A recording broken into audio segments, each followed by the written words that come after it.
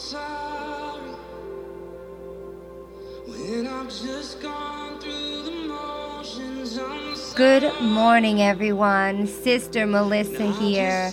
Yes, I am back with a message from the Lord Jesus Christ. Today, in this day, God has a word for us.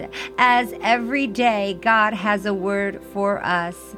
But sometimes, when we are in a season of desperation and that word comes from God and it goes deep down into the core of our spirit, because it is aligned to the very thing we are encountering in the moment we are living out the season we are in.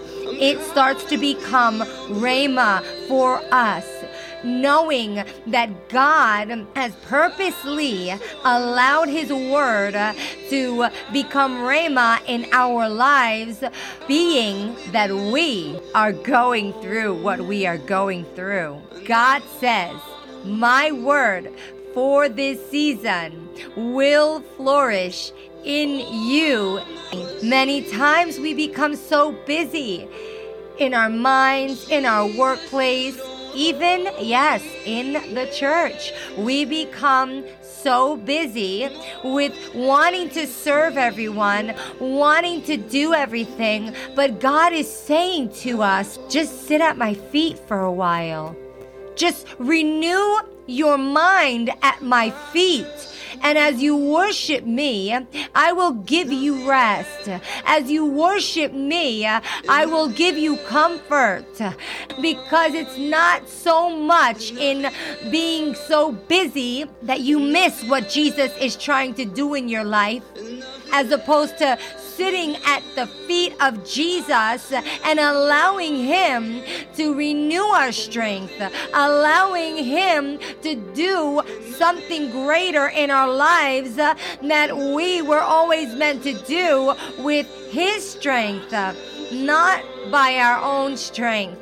Service is good, but what happens when it becomes the number one priority in our lives? That takes us away from truly focusing on what is important, and that is worshiping the Creator. That is doing the will of God. That is making sure that our number one priority is placing God first. And the only way we can do that is by sitting at the feet of Jesus and saying, Lord, here I am. I'm giving you everything. If I have been too busy in this life, in my ministry, forgive me and help me to have balance in life. I'm going to be reading today from the Word of God found in Luke chapter 10, starting with verse 38. And the Word of God says, now it happened as they went that he entered a certain village, and a certain woman named Martha welcomed him into her house. And she had a sister called Mary, who also sat at Jesus' feet and heard his word. But Martha was distracted with much serving, and she approached him and said, Lord, do you not care that my sister has left me to serve alone? Therefore, tell her to help me. And Jesus answered and said to her, Martha, Martha, you are worried and troubled about many things, but one thing is needed, and Mary has chosen that good part, which will not be taken away from her. Do you know why I love this so much? Because this is Martha coming to Jesus, complaining about her sister, complaining that her sister was working with her, was serving with her. But the moment Jesus came in, Mary decided that she was going to sit at the Creator's feet and she was going to worship Him. And she knew that whatever service she was doing before, it did not compare to the worship that she was doing at the feet of Jesus. And Jesus said, whoever comes to me, I will not reject. And Mary was the one who chose the better half. Because it's not just about being busy in the church. It's not just about being busy in your ministry. It's not just about being busy in the activities that we do. It is about knowing when to come to the feet of Jesus. And when the presence of God enters, let everything cease and let us worship the Lord Jesus Christ. Because when Jesus is made manifest, oh, hallelujah, it does not matter what we are facing. It doesn't matter what we are doing.